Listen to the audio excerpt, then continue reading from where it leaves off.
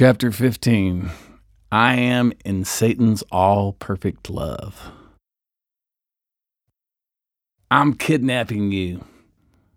I looked up from the bench to see Kelly Thompson hanging out the passenger window of a navy blue Mustang that had just screeched to a halt in front of me, her forefinger aimed at my head and her thumb cocked. I stood up and slowly put my hands in the air. "Don't try anything stupid or I'll blow your dick off," she said, moving her sights from my skull to my crotch. "You won't get much in ransom from me in that condition." She stepped out of the car and pulled back the seat, motioning me in with her spurious weapon. I climbed in back. It had been a long, bizarre night already. Why not see what else it had in store? A pretty brunette snuck a look at me in the rearview mirror from behind the steering wheel. I pushed a small mountain of clothes under the seat next to me to make room. They were all inappropriately high-end blouses and slacks, all the price tags still on them. My abductors were fashionable, don't get me wrong, but these ensembles didn't seem to be their style. "You ladies been up to no good?" I asked, thumbing through their obviously ill-gotten plunder. "If you must know, we're on a crime spree." They both broke into laughter. "Who's your friend?" I asked, leaning over the seat to get a better look at the driver. By way of introducing herself, I believe she said, "Shut up and give us your cigarettes or you'll be hog-tied in the trunk." I pulled out a smoke and tossed the rest of my pack between the front seats. "There you go, ladies. I don't want any trouble." They were evil bookends, green eyes made even more stunning by the overcast day and blood-red lipstick, matching black leather jackets, freckled pale skin. Not twins, but a diabolical gang of two, stereophonic, heart-breaking, home-wrecking soul crushers. I put on my aviators as I sat back and watched the rest of the world go to work.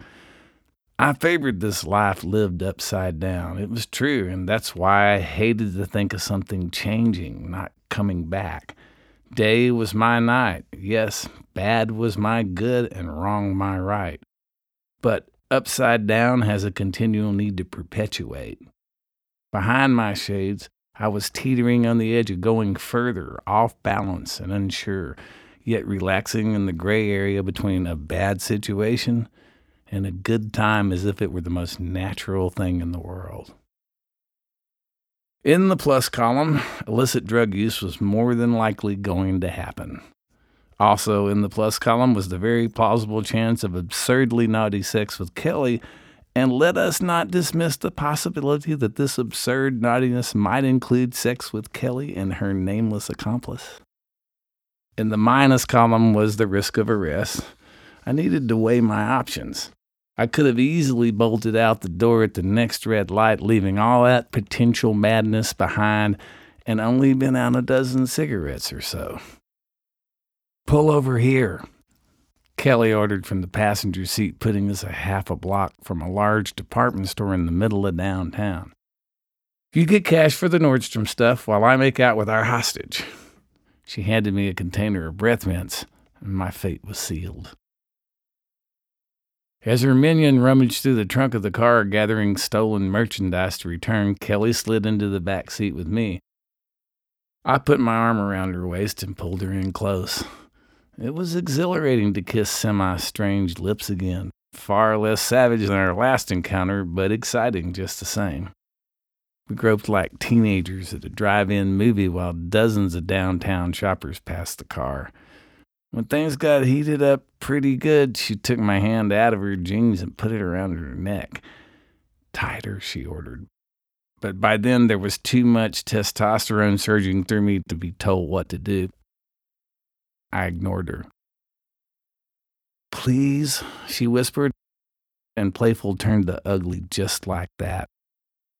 I considered it. Maybe it was resentment at being told what to do. Maybe I was just insulted by her giving me a breath mint first, but this time it was easy.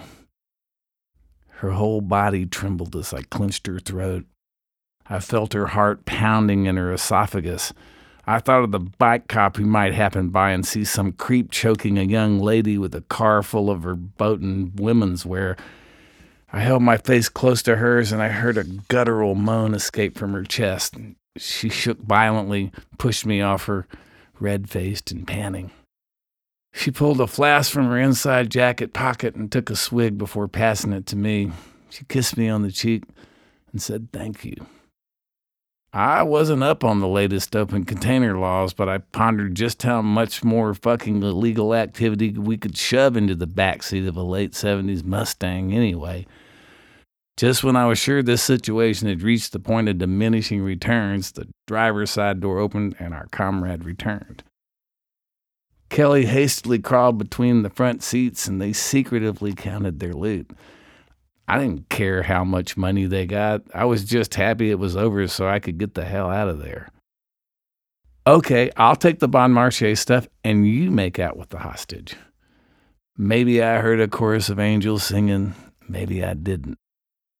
The brunette produced a matching flask from the inside pocket of her jacket and they toasted their as yet successful criminal racket. They simultaneously exited the car.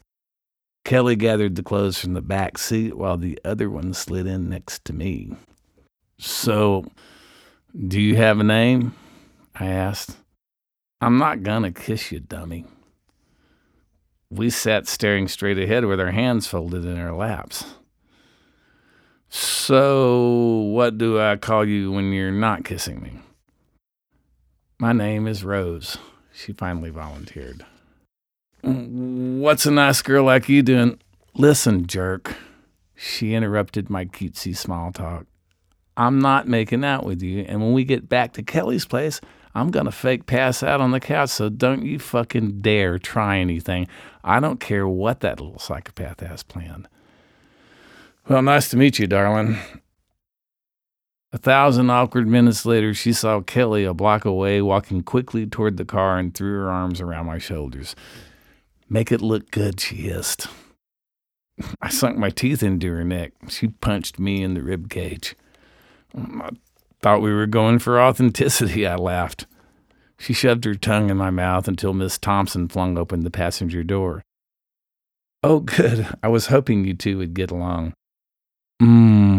He's delicious, Rose testified quite convincingly. We strolled into the night light and pulled up to 3 stools at the bar. To refer to the place as a dive would have been gracious. I ordered up 3 Budweisers and a pack of Camels from the barkeep. The girls supplemented their beers with tequila shots. We were waiting for a friend of Kelly's. I leaned with my back to the bar and watched the door for what I assumed would be a stealthy, mustachioed, russet-skinned man by the name Miguel or Jose. All the drug dealers in this part of town were named Miguel or Jose. They didn't even care which name you called them. An hour passed. The girls were dancing with all the old man regulars to Sinatra songs on the jukebox and knocking back more free drinks than I bothered to count. I had 6 balloons of Otis's dope in my pocket, but if I could practice just a tiny bit more patience, I would reap the rewards of the ladies' misdemeanors and save mine for myself. Besides, at this point, I really was a hostage. I couldn't let either one of those girls drive in the shape they were in. Alcohol was no longer a thrill to me. It was something you did while you waited for drugs.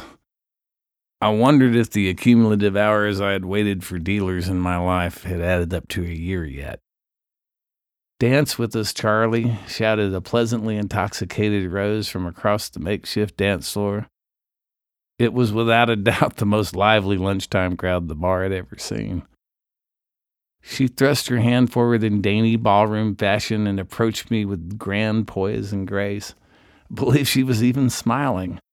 As I reluctantly reached out my hand for her, she tripped over the leg of a chair and fell face first on the floor. Bam! What did you do? Shouted the old man waltzing with Kelly. I reached down to help her up. You motherfucker, spat the lady behind the bar. Kelly shot me a wink before yanking open the collar of her shirt. And he tried to choke me in the car. Just as the entire scene was about to deteriorate into chaos, a portly Mexican with a cowboy hat walked through the front door. Ah, Kelly Thompson. You were a real hoot, in retrospect.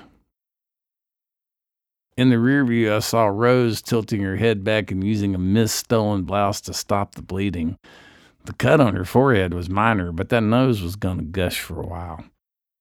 Kelly was riding shotgun next to me, pulling open the cellophane wrapper of the chunk of black tar heroin she had just purchased and smelling it like it was a fine Cabernet. My parallel parking job was less than stellar, but we were finally marching up the stairs to Kelly's apartment. The place was nice, much nicer than I thought it would be. Maybe I was expecting more of a medieval torture chamber or Old West brothel vibe, not tastefully painted chartreuse walls and oriental paper lanterns. The kitchenette was stocked with expensive glassware and smelled of dark coffee and sesame oil. It didn't turn out to be the case, but it's a testament to Kelly that I just assumed we had broken into someone else's place. It was almost 1 in the afternoon, which meant it was way past my bedtime. I collapsed on the bed and decided to rest my eyes while the girls did whatever it is girls do from the time they get somewhere to the time that they manage to get something accomplished. I heard drawers opening and closing. I heard a needle drop on side 1 of a scratched-up copy of Here Are the Sonics on the stereo. I felt the full weight of Kelly as she sat on me, straddling my hips. I opened my eyes to see her in her panties and a Mudhoney t-shirt, her thighs squeezing my rib cage. "Wake up, slave boy," she managed to say with a syringe between her teeth. She was using my chest as her operating table, laying out the spoon, dope, and Q-tips, but wisely choosing to put the glass of water on the nightstand. Rose cozied up to us from the other side of the bed. She lay on her side in a white terry cloth robe with her head propped on her hand, watching the master at work. I watched Kelly's face, the tip of her tongue sticking out of the corner of her mouth as she held the lighter under the spoon. She put the spoon down on my shirt and giggled, knowing damn well it would burn me. I exhaled slowly through my nose and bit my lip so that I would neither spill the dope everywhere nor give her the satisfaction of seeing me react to the pain. "Who's first?" she asked. "Oh, me," Rose squealed, sitting up and sticking her arm out. She laughed as she remembered she still had a bloody piece of Kleenex in one of her nostrils and pulled it out. She looped the sash of her robe around her arm several times and pulled it tight and then licked her lips, waiting for the stab from Nurse Thompson. When the needle was extracted from her arm, Rose leaned forward and gave her a deep kiss. Kelly grinded her crotch into my hips. Rose gripped Kelly's lower lip in her teeth for several heartbeats, then stretched out on the bed next to me and drifted off to heaven, fake or not. I watched as Kelly held the needle up to the light and squeezed the air bubble out. She unraveled the sash from Rose's arm and wrapped it around her own, gripping it with her teeth to hold it tight as her fingers ran the length of her forearm to find a suitable vein. She tilted her head to one side and made a circular motion as the narcotic warmth encompassed her. "God damn," she moaned. She delicately removed the syringe from my arm and licked the single drop of blood from the puncture wound. "God damn indeed." She got up, peeled off her t-shirt, and tossed it at my head before sauntering off to the kitchen. I closed my eyes, and all of my deceit, deception, and self-loathing faded into blackness. I was at home in this ugliness. I was comfortable with being wrong. "You're gonna like this," she said, walking back in. She had her panties in one hand, a ginger ale in the other. She sat on the edge of the bed and unbuttoned my jeans. "It's a little trick I learned in junior high. I don't know why ginger ale works best, but it does," she explained to me while her cold fingers reached into my boxers. I looked to my right and caught a split second of eye contact with Rose before her eyelids slammed shut.